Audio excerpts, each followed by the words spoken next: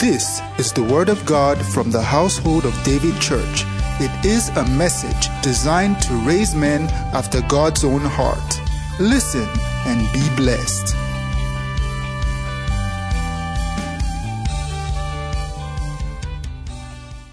Are you ready this morning to receive God's word? We have God's servants here. We have a minister of God that we are so privileged to have here with us. Hallelujah. We have Reverend Vidar Ligard with us.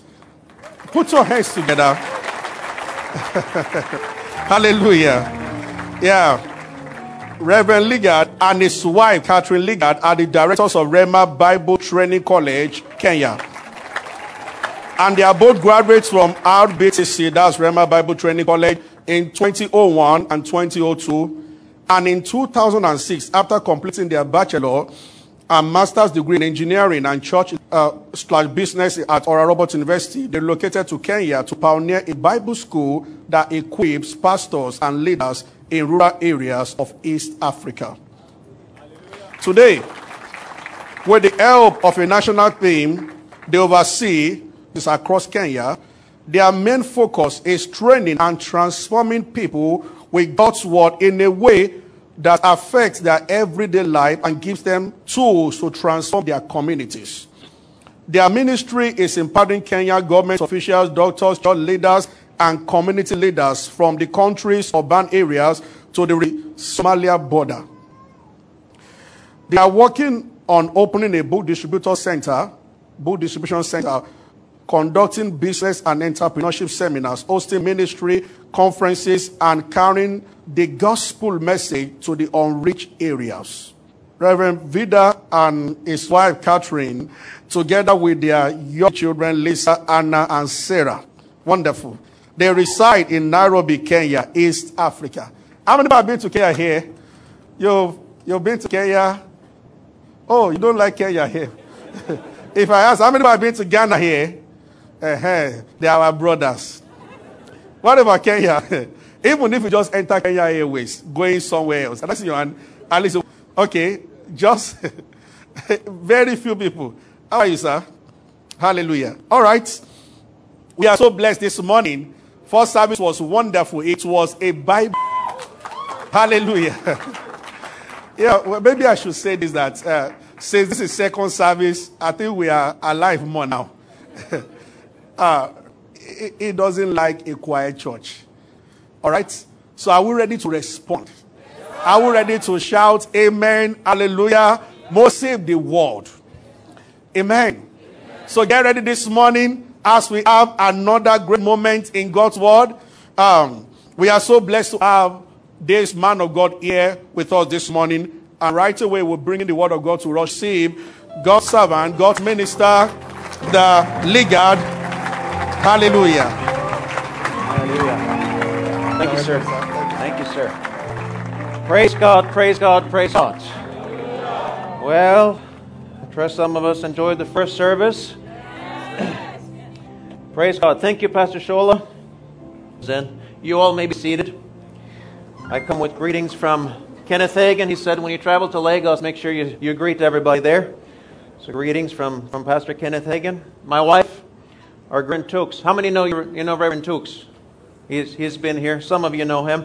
We do have Faith Foundations is a taster session for Rhema here in Lagos.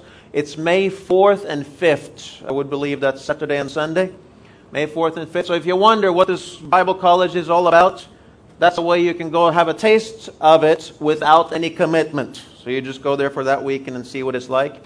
June 19th to 21st, there is also Holy Ghost or Holy Spirit meetings here in the city. So, praise God. A lot of great things are going on. Earlier this week, I was on the Somali border. We have a campus out there as well. We have campus in Port Harcourt. This thing is just spreading all over. The Word of God needs to penetrate everywhere. Last month, I was inside Congo, DRC. We're looking at setting up campus. Praise God. Well, this is not about me and what we are doing. It's about Christ and what He has done for us, what He is doing in us, and what He is doing through us. Did you come ready for the Word today? Hebrews chapter 11 and verse 1. Faith that impacts society. That's what we'll be talking about this service. Faith that impacts society. In Hebrews chapter 11, the first verse, of course, this is the hall of faith. Now, faith is the assurance of things hoped for, the conviction of things not seen. In the English language, we have the word faith or the word belief. It's the same Greek word, the word pistis. But here in English, we say, I believe it's going to rain. And when you start checking up on what they believe and ask, are you sure? They might, well, it kind of looks like it, but I'm not really sure, but I believe it's going to rain. In other words, in the English language, the word belief is not necessarily a very strong word. Faith, here we read, now faith is the assurance. It's a very strong, positive thing. And the conviction of things not seen. So faith then it's a conviction, it's a deep or a strong belief based on what God has said. People are trying to believe God for things He didn't promise. You can't do that. The faith must be based. It's faith in God and the promise He has made. Abraham believed in the promise. That's how he had that son. You've got to know the promise. But it's an assurance that what God has said is true. Real Bible faith, that conviction is so strong and deeply seated that it will cause us to think, to speak, and to act differently. Faith is not necessarily a confession. Faith is not necessarily an action. It is a deep conviction that produces a confession. It is a deep conviction that causes us to act differently. Yes, where there is no confession, where there is no action, yes, that's true, there is no faith. Faith without works is dead. But the faith itself is a deep conviction. So you see, we have some people that are faking an action, but there is no faith behind it, and they run into problems. Now, we have two testimonies where Jesus said, great faith. Let's look at those two real quick. Matthew chapter 8, verses 5 through 10. Matthew 8, verses 5 through 10. And when he had entered, English Standard Version, when he had entered Capernaum, a centurion came forward to him, appealed, Lord, my servant is lying paralyzed at home, suffering. Said to him, I will come and heal him. But the centurion replied, Lord, I'm not worthy to have you come under my roof, but only say the word, and my servant will be healed. For I too am a man under authority, with soldiers. To one go, and he goes, and to another he come, and he comes. And to my servant do this, and he does it. When Jesus heard this, he marveled. And he said to those who followed him, truly I tell you, with no one in Israel have I found such faith. And to the centurion Jesus said, go, let it be done for you as you have believed. And the servant was healed at that. We see by the words of his faith. But now you will also find that what he is saying is not some kind of a taught confession. You will not find anywhere in Scripture where people were putting on a taught confession. But in every story of faith in Scripture, confession is a natural outflow of belief. Are we together? So here he says, well, I'm under authority also. This is not, I believe my servant will be well. I believe my servant will be well. I believe my servant will be well. You don't find that there. But Jesus comments, this is great faith. And in fact, his faith is so great, he says, you don't need to come. Because I understand authority. I understand you have authority over sickness. I'm just asking you to exercise your authority. I'll go home and the servant be fine. And Jesus said, go home, it's all good. It's that simple.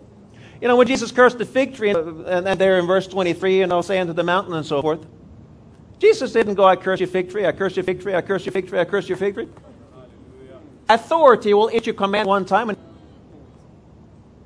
I asked the woman with the issue of blood, she kept saying, yes. But again, it wasn't a learned confession. She was convinced in accordance with what she already believed in her heart. Faith is evidenced by our confession. Another story, Matthew chapter 15 is the other story. Which is faith. Matthew 28. We're talking about faith that impacts society today. And Jesus went away from there and withdrew to the district of Tyre and Sidon. And behold, a Canaanite woman from that region came out and was crying, "Have mercy on me, O Lord, Son of David. My daughter is severely oppressed by a demon." But he did not answer. His disciples came and begged him, saying, "Send her away, she is crying out after us." He answered, "I was only sent to the lost sheep of the house of Israel." And knelt before him, saying, "Lord, help me." And he answered, "It's not right to take the children's bread and throw it to the dogs." Imagine somebody from Ghana came, not throwing bread to the dogs around here. It's quite rude. She said, "Yes, Lord, even the dogs eat the crumbs that fall from their master's table."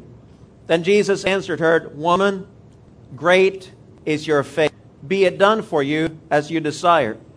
And her daughter was healed instantly. In both cases, and in several other stories, we find that faith is an attitude, not take no for. When Jesus teaches about prayer, you can find that in several of the cases he uses to teach on prayer. The attitude, no, is not an acceptable answer, is a component of faith. We call it the spirit of faith or the attitude of faith. When you have that attitude, some people won't like it because they don't understand it. Faith laughs at impossibilities. Faith laughs at. Another way I want to say that is the impossible is the playground of the believer. You know, there are times that circumstances come. You know, the story of Jesus said, talking about building the house on the sand or on the rock, the same circumstances came to both of them. The circumstances of life, they come to everybody.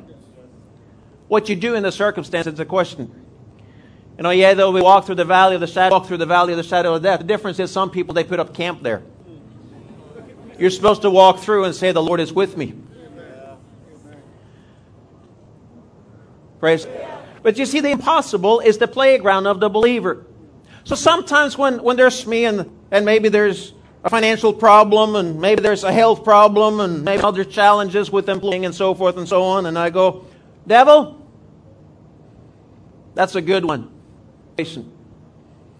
I go, "Devil, is that your best shot? Is that all you got? Anything else you want to add?" Because when we get done with this, the bigger the test you're bringing now, the bigger the testimony will be when I get finished with you. That's the attitude of faith. It's not fun when you're there in the midst of the valley of the shadow of death. But I know the one who lives in me, He is for me, He is with me, He is in me, and together we're going through. So I don't care what the circumstance is. In fact, if you will just increase the pressure a little bit, I'll have a better testimony to put in my preaching arsenal when I get done. I'm not afraid of the devil. I'm not afraid of problems. The greater one is in me. Every morning, I wake up with the realization the power of God, the love of God, the life of God is in me. You find some people that wake up in the morning and say, "Oh Lord, will you be with us today?" They don't know the scriptures at all. It says, He said, "And lo, I am with you even to the end of the age." You can't pray, "Lord, be with me," when He's already in. That believer who don't know that they are. But the impossible is the playground of the believer. If you come to me with a project and you say, "This might be possible," I go, "Meh, I'm not making." If you come to me with something that can't, now you get. It's more fun to do the impossible than to do the possible. Put yourself in a situation that requires you.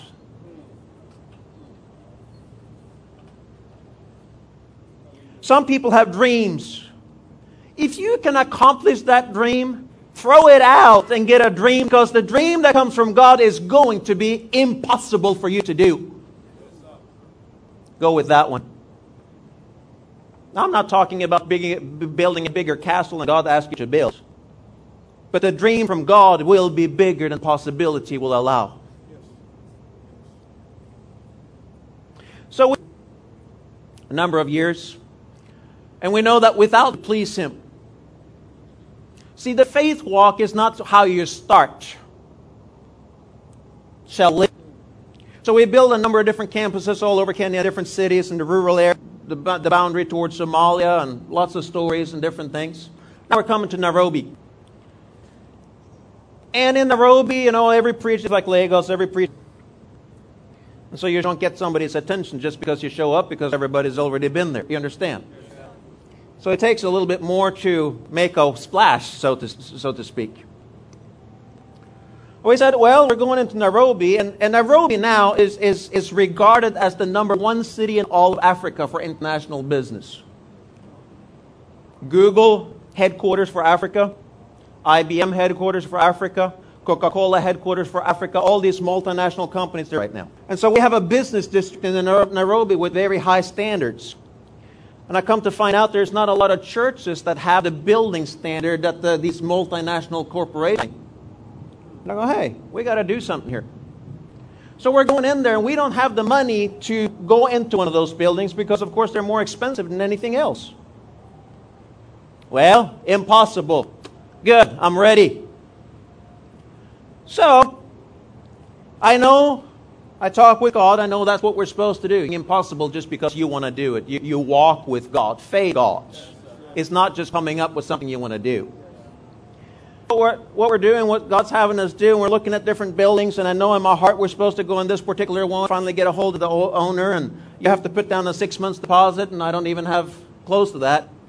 Negotiate and get down it, and I said, all right, paperwork, and I still don't have the money. We're opening campus on Saturday. This is now Thursday, about 10 days before. And students are starting to ask, where's campus going to be? And I tell my administrator, tell all the students it's in this building. I have no contract, nothing. But I know on the inside. See, faith is a conviction. You're so sure you're just doing this. Now, if you don't know that's faith, you're about to shipwreck. You understand? But see, faith steps out under the aching void of nothingness with nothing but the promise of God underneath. So we tell everybody it's here. Thursday, about 10 days before, we negotiate with the owner. But we negotiate a super good deal, and other business people in the city are saying, well, the God on me is greater. So I say, send the paperwork. And there was one wall they were supposed to remove, and I'm looking over, and I'm starting to sweat. It's a pretty good-sized contract. You see, the natural flesh will start to sweat in the middle of impossibilities. And you see, the closer you get to that problem, the closer you get to the lion, it seems. It's easier to have faith against faith. The question is, do you have faith when you're 5 feet away from it? Some people quit halfway. But I know faith is a conviction. Let not your heart be troubled, Jesus said. Faith will work with doubts in the head, but it will not. So I'm doing what Abraham did in Romans chapter 4. Not weakened in faith, in verse 19, when he considered his own body, he was as good as dead. In some translations it says, when he considered his own, it says he considered not his own body. Oh, which one is right? They're both right, actually. If you look at the word considered here, it's talking about he was aware of without focusing on. He was aware. See, faith does not deny the natural circumstance. It's aware of it. Oh, I need God to supply money. How much do you need? I found out 90% of people can't even name the figure that they need. Well, if you can't identify the object that you're up against, you're afraid of it. Couldn't deny there is no Goliath. There is no Goliath. No, he identified Goliath, but he's in a higher authority than the one he ran up against. So I did what Abraham did. No distrust made him waver concerning the promise of God, but he grew strong in faith as he gave glory to God. So this week, and the contract has come, and I'm wondering, oh, if I sign this thing, I'm responsible for it. See, doubts will come, even though you're in the midst of a faith battle. But on the inside, I know I'm supposed to be giving glory to God. Glory to God. I go to bed at midnight at 1 o'clock, and we're really tired because it's a small team and a lot of things that needs to be done when you're opening again. Physically, you're tired. I can't succumb. So at 1 a.m., I'm getting back up, and what am I doing? I'm meditating. The thing that brought me faith in the first place needs to be remeditated on so that the faith can remain strong. And in the middle of the night, I'm meditating on the Word. I'm meditating on the Word, and I'm speaking the Word. And I get to the point when I'm so excited, I'm dancing in the middle of the living room at 1 a.m. See, when you are convinced that God is doing what He said He will do, you will be excited. Real faith is always excited. If the excitement is gone, you need to go back and strengthen that faith, because you're in trouble. I say, Lord, is there anything I should do in the natural? He said, what would you do if you had the money? I said, he said, sign the contract. Well, I signed the contract and sent it off. Now I'm really in trouble. I said, okay, and I had enough money for 2 months deposit. It's supposed to be 4 months. I said, you're supposed to take that wall out. Here's I'll send you the remaining. I didn't have the remaining. I only had 2 months. This is now Monday. We're opening school on Saturday. I told my administrator, contract is signed, tell everybody this is the floor number and the particular room we're meeting in. It's a high-rise building in Nairobi, oversees the whole city. Beautiful place. Glass building. Top of the line. Right next to Oracle, PricewaterhouseCoopers, and all this fun stuff. Glory! Hallelujah. He's a good God. I have to maintain the conviction. Money came on Wednesday. Thursday, the last, and I didn't walk around telling everybody, I don't have the money, I don't have the money, I don't have the money. No, my trust is in God. I rely on Him. And I had said, we have the money for the venue and the chairs. That's what I said. Thursday, the money came. Gave them the rest of the money. They gave us the key. We cleaned up the place, got the chairs, and I went, wait a minute, need a podium. The money was gone. There was no money for a podium. I had to put the podium on a credit card. See, I had said I had the money for the venue and the chairs. You have what you say. School open and the rest is history. Doing the impossible is fun. It's not always fun when you're in the middle of the battle, but it sure is fun to come late and test, and they want the testimony. It don't work that way. Now, in Hebrews chapter 10, verse 36, it says, for you have need of endurance, so that when you have done the will of God, you may receive what is promised. In a little while, and the coming one will come and will not delay, but my righteous one shall live by faith. And if he shrinks back, my soul has no pleasure in him. Listen, you don't start out the faith walk and then put the coat and hang it on the hanger.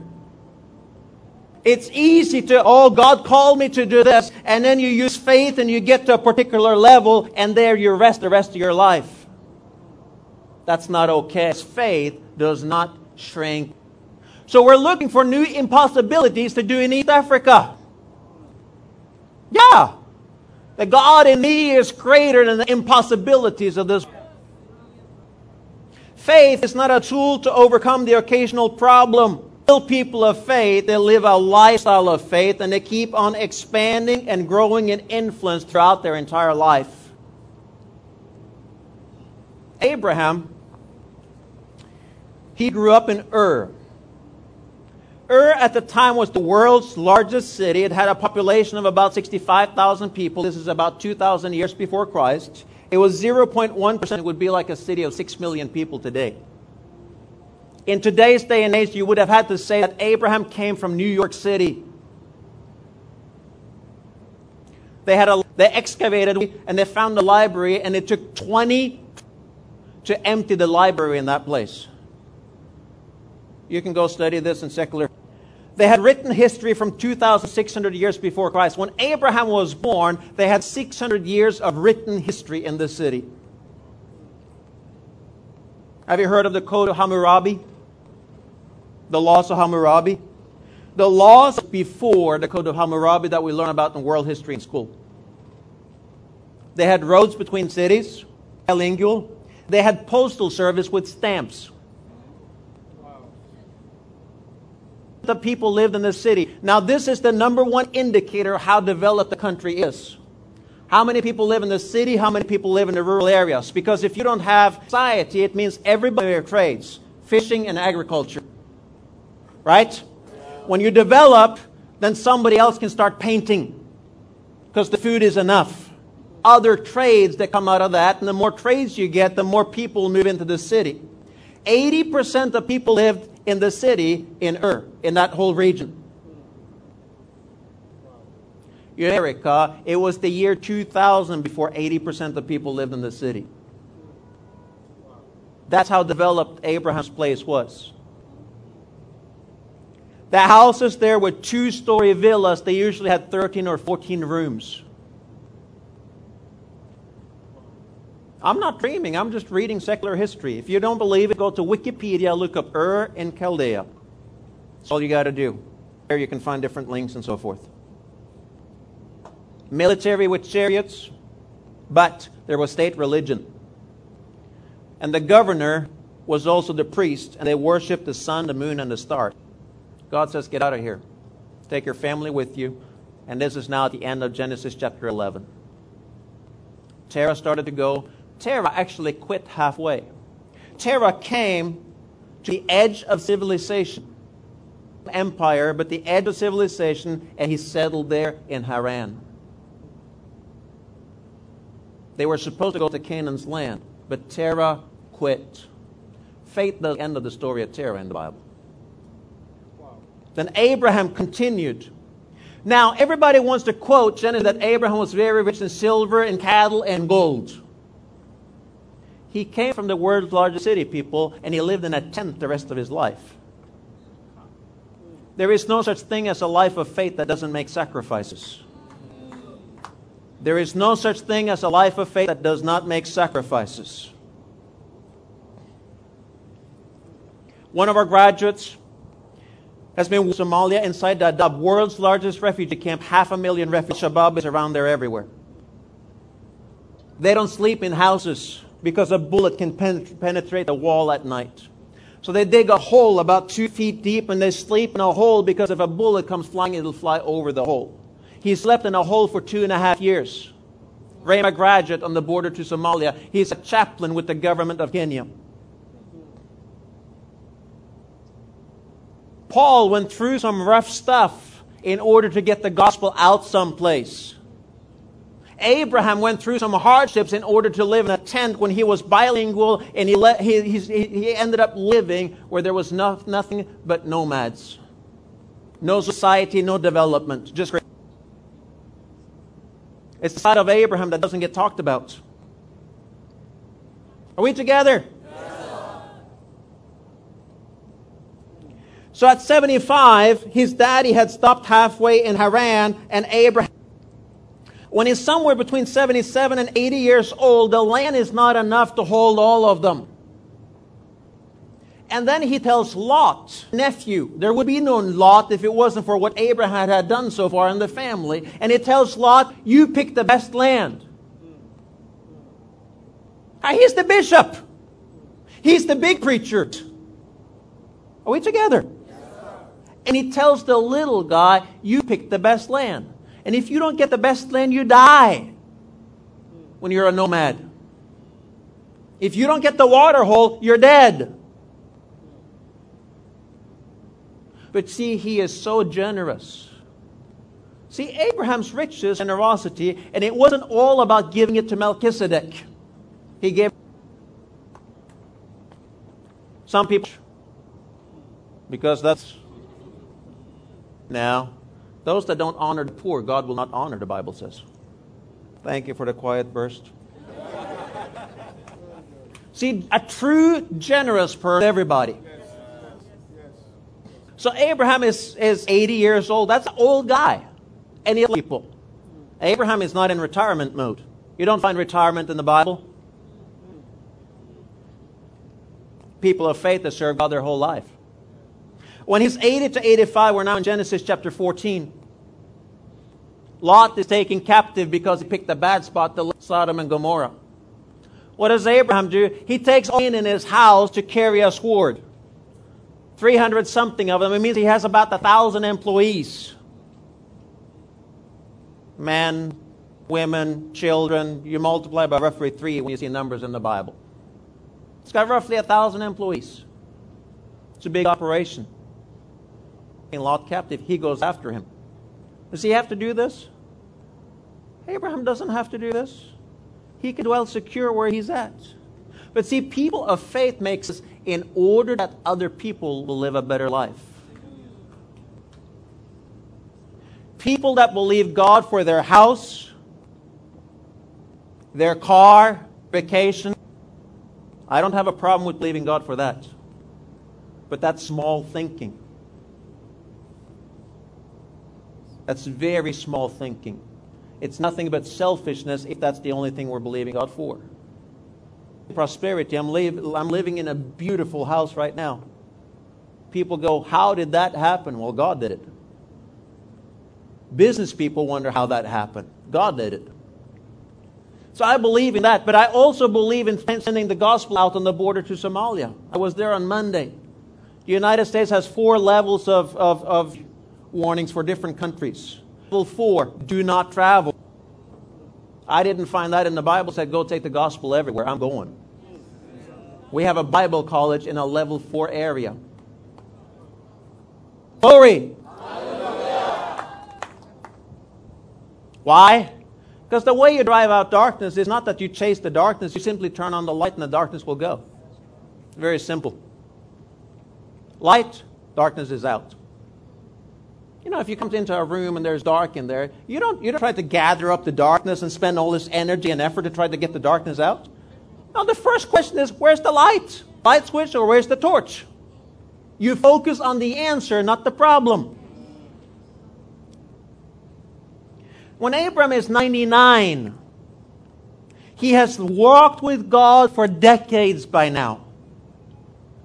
And he is still not allowed to settle down. God changes his name from Blessed Father, Abraham. Now can you imagine? He has got more employees than we have people here today. And the guy is old, 99 years old. And he shows up to work Monday and says, hey, you've been calling me blessed. I don't like that name anymore. God spoke to me and said, I'm father of nations. And you don't even have an heir. Now that's crazy. Can you imagine the stigma? Can you imagine all the employees chatter happening behind? I'm father of nations. I'm father of nations. I'm father of nations. But he ended up hearing it every single day. Within 3 months, Sarah is pregnant. He had to change the way he was thinking, what was being said around there. I said he had to change the way he was thinking and what was being said around there. He started saying, I'm father. Now in Genesis chapter 22, we have the story of Isaac being offered. We don't know exactly how old Abraham is, but if he's 100 years old when Isaac is born and the boy is about 15 years old or something, then Abraham would be 115. At 115, people have long ago died and the kids are doing. Am I right? God says, I want your son. The best you got. What's the best you got? What's the best thing you got? House, family, car, whatever it is for you. What's the best you got? God says, I want that. Oh, wait a minute. I have served you for 30 years, 40 years. We don't know exactly how long.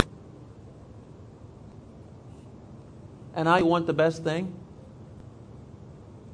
See, a lot of people want their name, and there's not a lot of people that are willing to make the sacrifices that are required to put your name in there.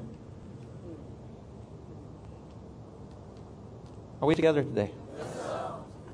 See, this life is not about me being blessed. This life being a blessing to other people. If it's all about me being blessed and take off my head, I'll walk on streets of gold. God did not design the Christian life so that the day you're born again, you are raptured to heaven. No, we are here for a reason. And the reason that we are here, yes, He will experience His blessings. Thank God for all of that. But that is not our focus. Our focus is seek ye first the kingdom of God and His righteousness, and just kind of automatically follow. Chasing wealth is selfishness. I'm talking about the Christian life. I'm talking about the kind of impact nations. The most influential person in Norwegian history. Norway is the place I originally come from. Norway, 250 years ago, it was the poorest country in all of Europe. You've got to look at DRC or some place like that compared to what Norway was 250 years ago. today is the richest nation on earth. The government has so much money they don't know what to do with it. They're fighting over what to do with all the money they have in the parliament in Norway. Billions invested, owned by the government. But the most influential person in the history, he was a preacher. Even secular historians will say he's the most influential person in the nation. 250 years ago, he went about preaching. He gave people Jesus. He also gave people work. You see, this guy who slept in that hole for 2.5 years, he's responsible for border security. And these terrorists are trying to cross the border, and they're coming with a high stack of cash. And he has an opportunity to put the cash in his pocket in order to let the terrorists. It's tempting when you're living in a hole. You understand? Yeah. But he's a person of faith, so he says no. And when his commander asks him, "Can you hold this money for us?" he says, "No, sir." Under authority, all right, but he's also first of all. What if the commander doesn't like it? Well, that's his problem. That's the way the attitude of faith works. That's why they throw Daniel in the lion's den, because he didn't care about what the king said when what the king said wasn't right.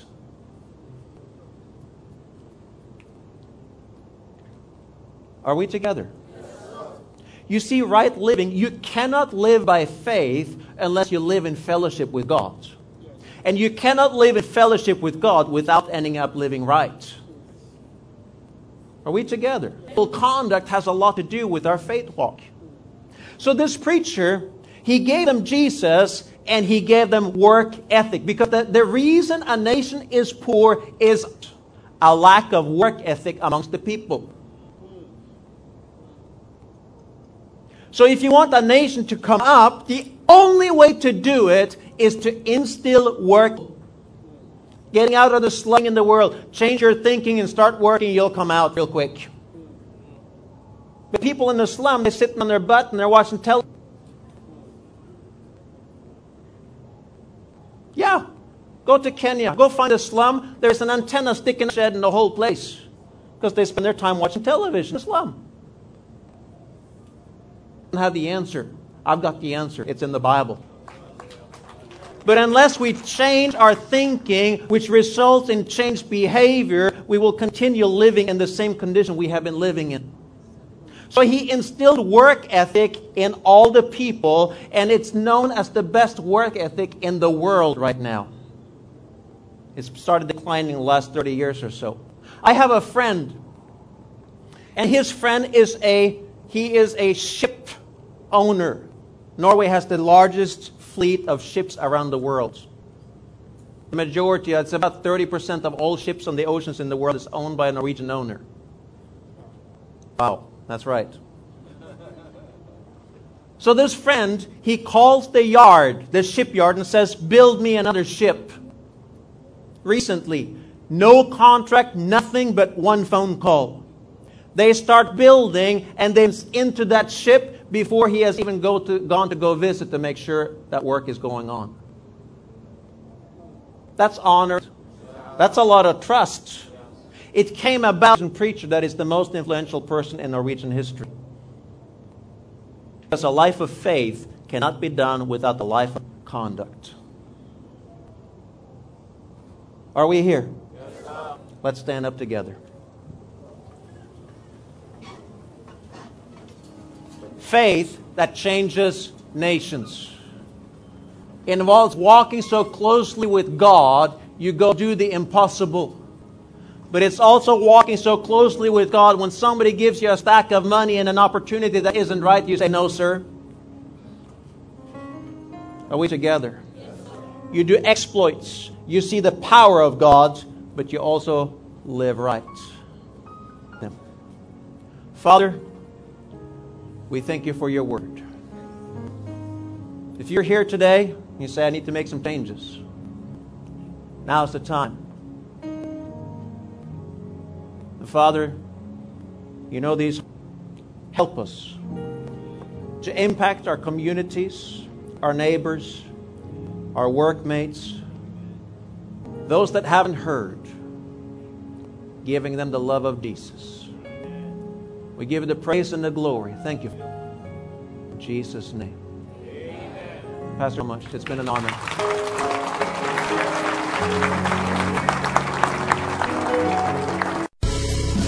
Thank you for listening to the teaching. We believe you have been blessed. Worship with us at David's Court, number 25 Mojidi Street, off Toyin Street, Ikeja, Lagos. On Sundays, our first service starts by 8 a.m. and our second service by 10 a.m., while our midweek service starts by 7 p.m. on Wednesdays. Go and do great things. God bless you.